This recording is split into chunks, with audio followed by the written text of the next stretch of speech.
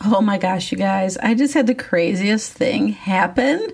I was getting ready to start this podcast and my husband's iPad was sitting next to me, and all of a sudden it began to go, hallelujah, hallelujah. And I thought, what in the world? So I went and I looked at it, and apparently that's the sound my husband's Bible app makes when he gets his verse of the day. So I then read his verse of the day, which said, "And you became followers of us and of the Lord." And the little devotional said, "When we are born, we model ourselves mostly on our parents or siblings, seeing as these are some of the first people we're exposed to. So too might we later model ourselves on Christ, or Christ's image, who in turn was modeled on his heavenly Father." That was such confirmation of the things I want to share with you today. So stay tuned. Welcome to Storming the Gates, a podcast that celebrates the power of prayer. You will be inspired, equipped, and find strength for every battle you face. Hello once again, my friends, and welcome to another episode of Storming the Gates, where we are beginning our third season, and we are going to be looking at the Lord's Prayer together. If you are new to this podcast, I want to encourage you to sign up for my email list, because you are going to get a notification of every new podcast, as well as a Bible study lesson that goes along with that podcast. That gives you a chance to get a little deeper into the Word about that subject. Plus, you will get prayer cards and other prayer helps periodically. The link is in my show notes, so check it out. And also, rate, review, and subscribe to this podcast wherever you may be listening to it. All righty, let's mosey on into our topic for today, which is Lord, teach me to pray. And just as I shared earlier, it is going to be about how Jesus set an example of prayer for us. It was such an example that the disciples were compelled to ask, "Lord, teach us to pray." And that's why I call that the disciples' prayer. Because before Jesus answered that question, they had to ask him. And what is prayer? It's asking Jesus. So they asked, and Jesus answered. In fact, when they asked, "Lord, teach us to pray," he obliged the request with a simple and important response. And we know that response now as the Lord's Prayer. And even though I talk about prayer on this podcast called Storming the Gates, recently I had to ask my own self, do I know how to pray? And that's because, like many Americans these days, the news had become wearisome. You know what I'm talking about? I was burned out.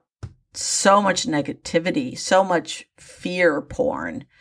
Well, thankfully, I have a place to hide, as you do too, and that's in the secret place of the Most High.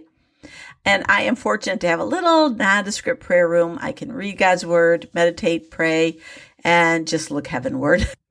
Well, this particular day, I was preparing for work, and I was up a little early, so I thought I would listen to a YouTuber I deeply respect and admire, and that is Dutch Sheets. He has a daily devotional prayer YouTube channel.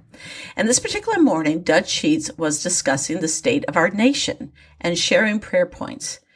And I didn't mean to be bombarded with all the recent antics of politicians, but I was. And just seemed like people were intent on destroying our nation. I mean, it was really breathtaking in scope. There were lives destroyed, rights crushed. There's plots to do further damage. And Dutch was sincere and right as he called God's people to pray for the damaged soul of our nation. But that morning, I fled to my prayer room. I mean, I was truly shaken because I recognize that I, like so many people, prefer to believe all is well and nothing will ever threaten our comfort and lifestyle. But that day, I was at a complete loss of what to pray. And I found myself simply beseeching God, "Lord, teach me to pray. Teach me to pray." Because I realized I couldn't just hide in a world of fluffy, carefree thought. Because reality had stepped in, and God wanted me to see the cold hand of truth. And I needed to see it. because the world is broken, damaged, and needy. And after my time of leave, where I was able to sort of like chill out the brain after the whole election cycle, God was saying it was time for this soldier to get back into the prayer battle for our nation. Well, thankfully, our prayers never fall on deaf ears because God met me that morning, and I'm going to tell you a little more about that at the end of this episode. But first, let's take a look at this request, teach us to pray. So, while I might want to flee tragedy and despair, Jesus does not. In fact, when Jesus saw need, he went to it, not away from it. He saw a leper, and when others fled, he stepped forward into the harsh sickness in order to bring restoration to a decaying body. He didn't turn away when a mother mourned the loss of a child. He stepped in and revived the youngster and the mother's broken heart. How could he do that? I mean, yes, he's God, but on this earth, Jesus was fully man. He lived the exact same life we do with all its pain and emotions. He just did it perfectly. And he showed the way. Part of that way was what his disciples made note of in Luke chapter 11. Before Jesus healed lepers, he prayed. Before he confronted Pharisees or calmed storms, he had prayed. He had first spent the morning in prayer, and the disciples made that connection. That Jesus' strength to confront the world's wrongs, evils, pain must have come from his time in prayer every day before the sun was up. And so it was, we see the disciples coming to Jesus with this request. Let's have a look at that verse.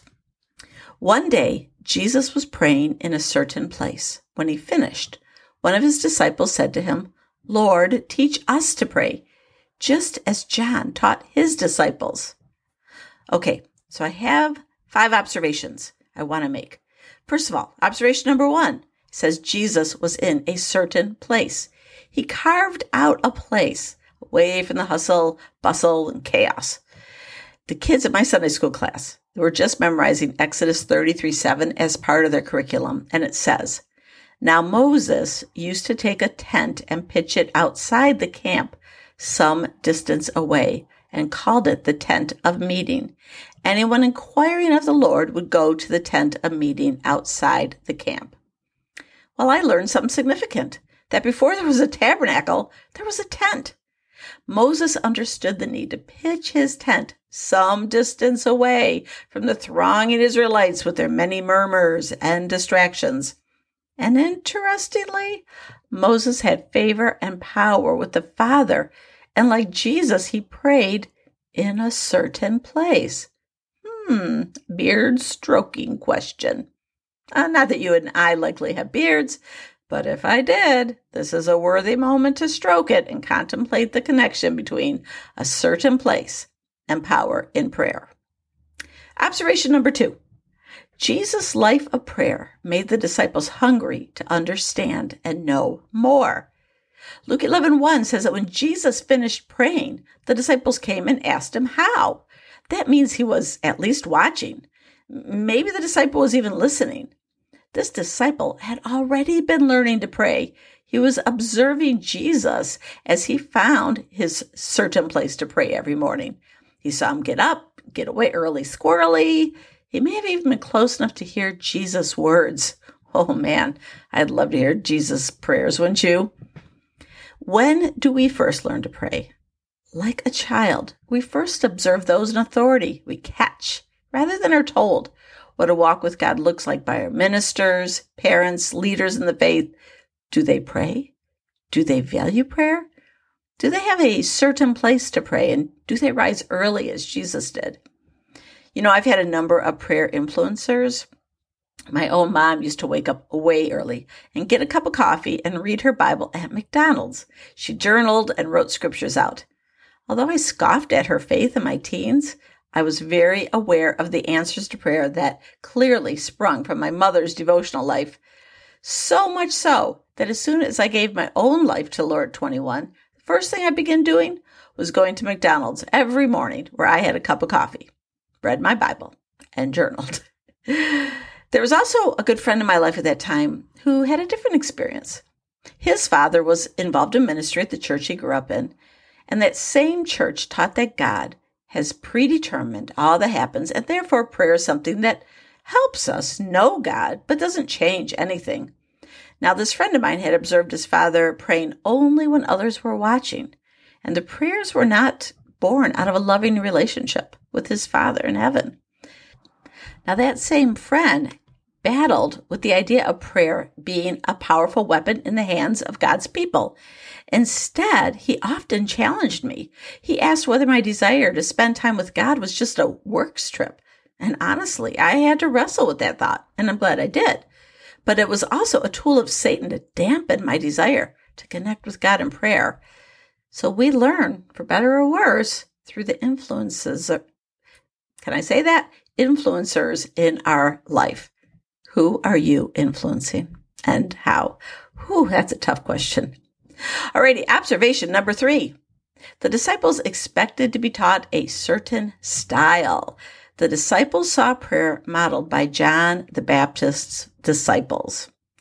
By the way, what do John the Baptist and Winnie the Pooh have in common? The same middle name. All right, anyway, speaking of the same, they wanted their prayers to be the same as John the Baptist. And that makes me wonder if part of their motivation was to be just like the other guys. And I did find myself thinking, how did John the Baptist teach his disciples to pray? And don't you find it a bit humorous that the question implies Jesus ought to be a bit more like John the Baptist? I mean, there he is, God incarnate, Savior of all mankind, King of the universe, and they're wishing he'd be a little more like John the Baptist. They want to keep up with the Joneses, or Johns. And I think it's only fair we shine a flashlight on our own expectations as we come to God and ask, teach me to pray. We should not expect the answer we get when we ask God to be the same thing it might look for others. For instance, one of the things I catch myself thinking often is how I wished my church had 24/7 prayer and worship, a prayer room full of people, activities, great music, maybe even a school of prayer, sort of like the House of Prayer in Kansas City, which, by the way, is one of my favorite places on earth. So Jesus just smiles and he teaches me to pray. Simply, without a band, without powerful intercessors roaring from the stage. And he comes and he shares his prayer with me, the Lord's Prayer. So as we begin the study of the Lord's Prayer, keep in mind our Savior gave us his prayer as a template. So we have the template, but how do we fill it in? So it could be filled in with music, bands, writing, groups. Some will be called to dwell alone in hidden places. And maybe he'll teach us to do all of those things at different times. So yes, we learn and grow by example, as I stated above, but our footprints will be a bit different and take different paths as we all journey forward up the mountain of prayer. It is not about what we do outwardly, but it's what we are allowing God to do in us. Observation number 4. There was a deeper question hiding behind the disciples' prayer. The disciples walked with Jesus daily. They observed him praying. What made them ask a question that should have been obvious? I think they were longing for something much deeper. When I think about the time I was on my face pleading with God to teach me to pray, I wasn't asking him to teach me to kneel or what time to go into my prayer room. Like the disciples who had a front row seat to Jesus' prayer life, we do know the practical and physical ways to pray. We know we should pray. We know we should take time to pray. So it was something much deeper, something much more elusive, and yet much more necessary. I think they were asking, Jesus, teach me to have a heart to pray. I was asking God to give me his heart for people, for the nation and our world, and to see the sort of difference that only God can bring to this fallible human. I was praying for the willingness to carve out time, surrender my will, shut off the faucet of my endless personal problems so I can hear what He wants to speak into a certain situation. I think we instinctively know praying makes a huge difference. There's stories of healing, salvations, deliverances through the power of prayer. And the cursory seeker can find them easily. So we ask ourselves, why don't I pray more often or more fervently? Why do I break my fast before I've completed it or fall asleep during my quiet time? Well, let me ask you this. What brought you here to this podcast? Listen, if you've made it this far, something in you is connecting with the disciples' prayer request. You also must be asking the Lord, teach me to pray. So observation 5 is that Jesus answered. Whoa, that is awesome. It's that unlike some of the disciples' requests, Jesus didn't give them a parable to solve or redirect them the correct path. Nope, this time Jesus quickly responds with a straightforward answer. This time, those boys were over the target. And it's just like our rabbi, teacher Jesus. To be grateful, his students finally asked the question he's waited to hear. Like, I pictured him sort of like pulling out his briefcase with his prepared copies of how to pray and says, finally, Thomas, pass these out. Okay, silly analogy aside, be encouraged because our teacher, Jesus, is eager to teach us to pray. In fact, he is excited you're asking. He is going to rush to your aid the minute you raise your hand with questions about prayer. I mean, it is his jam. It's his passion. He knows the Father's heart is to gather all his children to him in the place of prayer and fellowship. And he is not keeping prayer a mystery. He answered the disciples' request immediately and directly, stating, when you pray, say, and then what followed was his own precious prayer. You know, that same day I said, Lord, teach me to pray, God answered me as well. It's kind of what he does. He answers our prayers.